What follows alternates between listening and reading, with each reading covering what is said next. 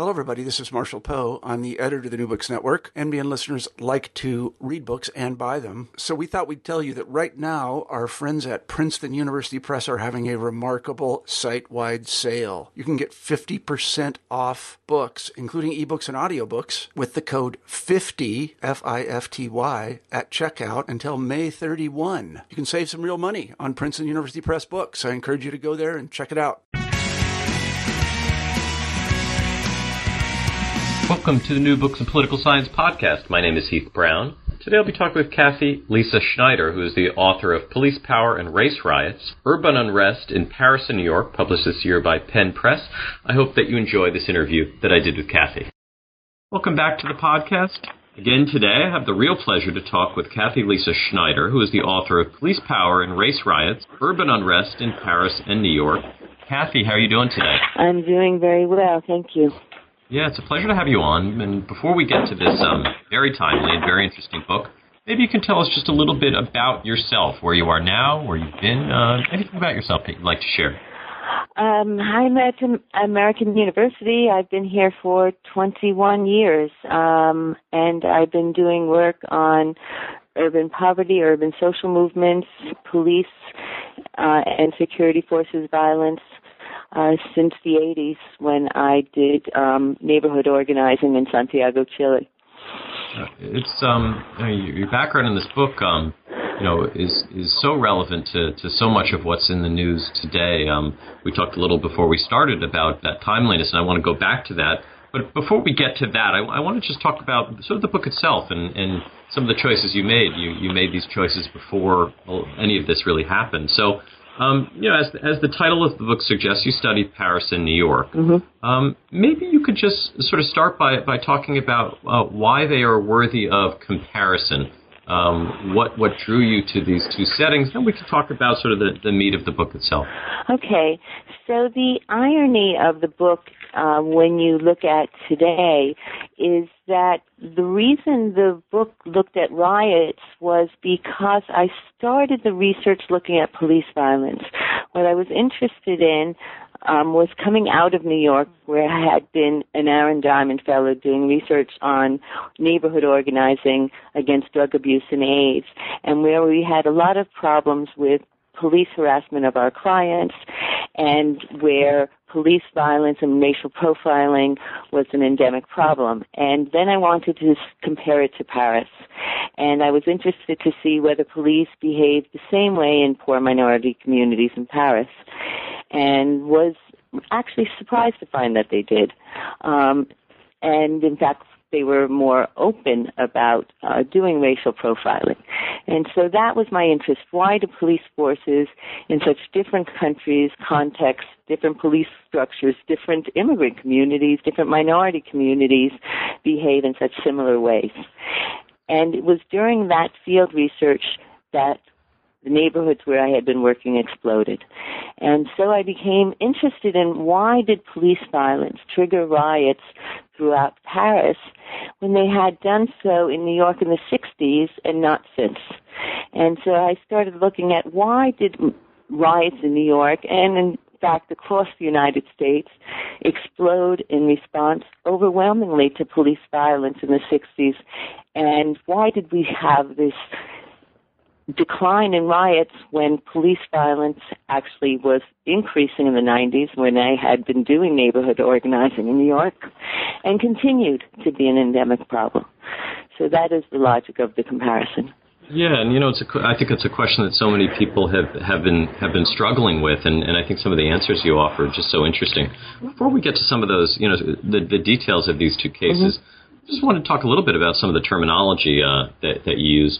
One of the terms that you use, one of the phrases is boundary activation. Right. I wonder if you can kind of define that and what that term means in the context of your analysis. Okay, so boundary activation is a term really coined by Charles Tilly, and he looks at it is when social relationships between two groups grow so polarized that all that social interaction, storytelling, friendship connections are on one side of the boundary, and that there is nothing but hostile interactions across the boundary. And Tilley notes that activated boundaries are present in almost every case of collective violence. And that's true from the cases of war to interethnic riots in Asia. And I argued that, in fact, in cities we see activated boundaries between minority communities and police, minority communities and local authorities. And when we see really activated boundaries is when we're more likely to see riots. Yeah, and let's talk about sort of a time period where these boundaries were activated. My hometown of New York City features prominently in much of the book. I wonder if you could tell us a bit about the 1960s and maybe compare those to the late 1980s and early 1990s. What make up, I think I don't know if it's chapter 1 or chapter 2 of the book. So what happened in New York during these two time periods? So New York experienced, like many northern and western cities, a mass migration into the cities in the 50s. So we had several riots already in New York, much smaller than, for instance, riots in Chicago. And they all had emerged around issues of police violence. And the police had occupied areas of concentrated poverty where blacks and Puerto Ricans lived. And blacks and Puerto Ricans began to arrive in the cities really in the 20s. You start getting a larger migration. But in the 50s, you get a huge mass migration. And because of redlining, because of housing authority rules, because of rent gouging, because of highway construction and urban renewal, what you get is people concentrated in particular areas and the construction of ghettos. And those ghettos are ghettos because people have very little ability to move outside of them. In some areas like Harlem, you have intense overcrowding. In other areas like the Bronx, you get highways crisscrossing neighborhoods, and you break up neighborhoods, and so you have areas of arson and abandonment. But in either case, these are areas of both concentrated poverty where whites, in the Harlem case, whites had not lived white exodus happened much earlier, but in South Bronx you have a massive migration to the suburbs as white ethnic families are taking advantage of GI Bill and GI loans to buy houses in the suburbs. And so this is the context of the city during this time period. Right. But as we move towards the late 1960s, we have sort of the change between these sort of conditions and dramatic events. Right. So what were a couple of the important ones for us to understand in the late 1960s? There's lots, unfortunately, that happened. Right. What's one or two that are illustrative of what was happening in New York? Okay, so the key events I look at in the 1960s is the 1964 riot, which is the first riot of the 1960s. It's not the largest, but it's the initiator.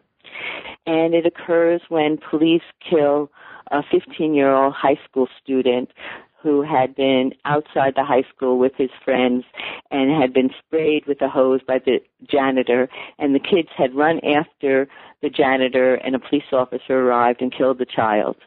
And the students gathered around the police officer,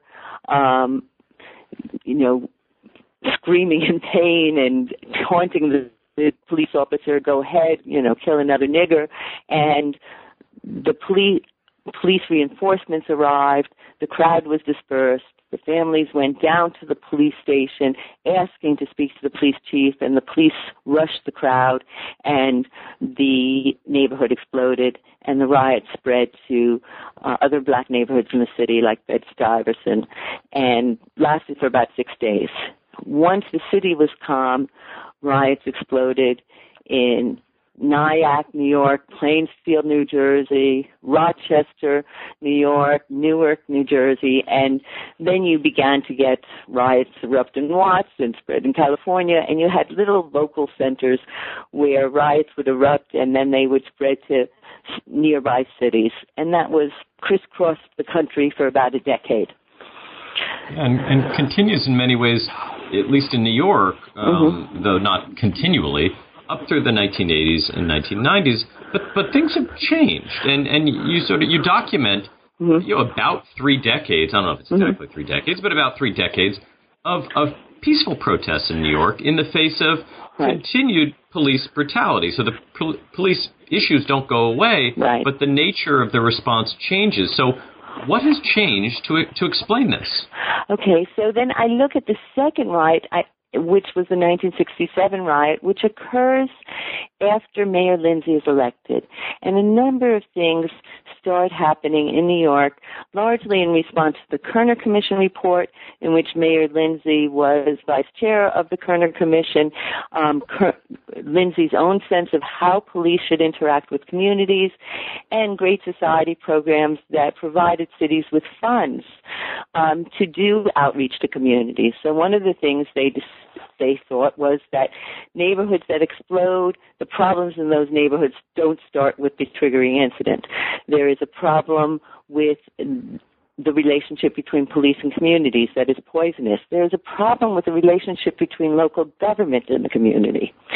And so Lindsay believed that his police force should reflect his own principles and values, and that they should never use deadly force against unarmed people. And he would say his police do not shoot children. But the other thing he did was to do outreach in these communities and hire neighborhood youth as peacekeepers. And so an array of young people in these neighborhoods used city funds and Great Society funds and summer programs that Lindsay started in all of these communities to create community-based groups. And in the initial stage, these groups were radical power groups. They were Young Lords, and Nation of Islam. They were creating all kinds of local power organizations for radical ends. But even though they disappeared long before they achieved radical ends, most of the activists became community organizers. And one of the things they did is create an array of organizations focused on police brutality. And because they had a history of interacting with local government, with the mayor, they began using local channels to address police violence. So every time there is a police killing, local community groups go to the family, and they steer them through the process. And one of the things they do is they say, we have some people on local council who are sympathetic or in Congress. We are going to hold marches. We are going to pursue justice. We are going to hold civil disobedience. We're going to sit down at one police plaza. We are going to demand that the mayor take action. We are going to press. We're going to demand that there's an indictment. We are going to meet with the district attorney. We're going to put protests in front of the district attorney's office. We are going to make sure that justice occurs in this case. And if they don't indict, then we are going to press for the federal government to get involved and have a civil rights trial. And we have lawyers. We're going to we'll sue the city. And we are going to use, we have multiple vehicles. Do not despair. We are going to fight this. And the city became adept as well. So what the city does is settle claims out of court. In the 90s, during Giuliani's time in office, when Giuliani would not negotiate and was really rude, brutal in his response to families' appeals, the city settled out of court $25 million a year. So the combination of the community groups and the city developed a standard operating repertoire for dealing with police violence. It's so interesting thinking about that today, and I'd like to go back to sort of what you're describing. It's as if you're describing something that is literally happening right now. But I want to talk, just in the interest of time, also about Paris, because if I follow your argument, you suggest that many of the conditions that have been in place in New York are quite similar to Paris. In fact, maybe even a little bit better in Paris. But the recent outcomes have been so different. So how do you explain the rioting in Paris in the 2000s and the relative peace in other parts of New York, but also even other parts of France? Well, the riots spread through most of France. That was really what was quite astonishing about the 2005 riots, that you had 300 or over 300 towns and suburbs in flames for 3 weeks, and they could not stop the eruptions, and they had to call a nationwide curfew, something that hadn't been called since the Algerian War, before they were able to calm the communities. So what I looked at in France were the exceptions, really impoverished neighborhoods in Marseille that did not explode. But what was different in Paris, and I call Parisian boundaries activated, because what you have in New York are these ways in which community groups can interact with local authorities. But what you had in Paris were banlieues that were segregated from the city, in which community groups were not recognized, because France argues that there is no race in France and that people only have an individual relationship to the state, and they call any group that organizes around issues of race, including racial discrimination, communitarianism, factionalism. So there's no way in which it's more difficult to create community groups. There are communities that have been doing them, including the neighborhood that erupted, but the community groups are weaker, the state is stronger, and the boundary between minorities and the community is stronger. Another reason is because the French political system is the political parties decide who to run for office, and so they choose people from across the country. They constantly run whites that are not from the community as candidates to represent those communities. So the community feels really bereft of representatives in the political arena. They feel besieged by the police. They have weak community-level organizations. They have no contact with local authorities, and the police don't even answer to local authorities. They answer to the Minister of Interior, and we have had consecutive Ministers of Interior that have campaigned on security issues using racially coded campaigns against people in poor banlieues. So the Minister of Interior is certainly not something any community group has contact with. They also have a very weak system of civil justice, so it's very difficult to bring civil suits. They almost never, again, indict police officers. Police officers are almost never tried. If you file a complaint for police brutality, police consistently retaliate by filing a claim of resisting arrest, insulting a police officer, rebellion, a whole list of charges, all of which will get you jail time. In most cases, defense lawyers tell people if they've been beaten by police, do not pursue a complaint, because you're more likely to go to jail than the police officer. And so the communities in Paris really feel, at least felt in 2005, with a government that was very right-wing, a government that had won election only after a runoff with the leader of a neo-fascist party whose roots were in a Nazi occupation in Vichy France, and a minister of Interior who made his political career out of sounding like he was tough on the bunda. So in the actual case that exploded, it exploded because 3 young people were chased into an electric grid and then abandoned to their death.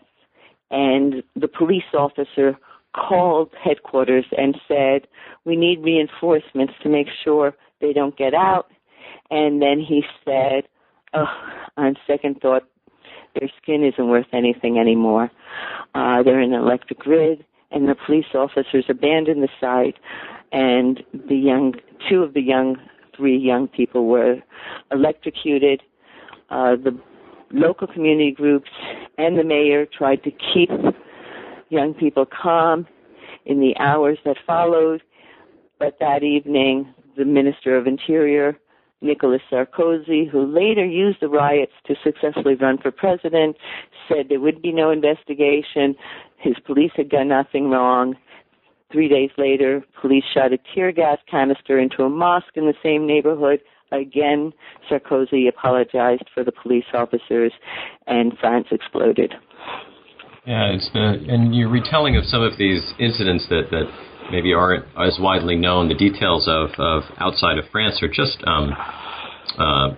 so significant. And, then they also make us think about what's going on in the U.S. right now. And we don't have a lot of time, but I wonder if you could just maybe talk just a little bit in conclusion about how your book helps you think about what's now going on in New York. We're recording this a day after the Eric Garner decision was issued, and also what's been going on in Ferguson. Right. Are there things that in writing this book you now pay more attention to, that you could draw the audience to, issues, frames, things that you would help us make better sense of what's going on? Yes, in fact, I've been giving a lot of interviews on that, and I've given a number of papers comparing Eric Garner and Michael Brown. I've been doing that since the 2 deaths 3 weeks apart.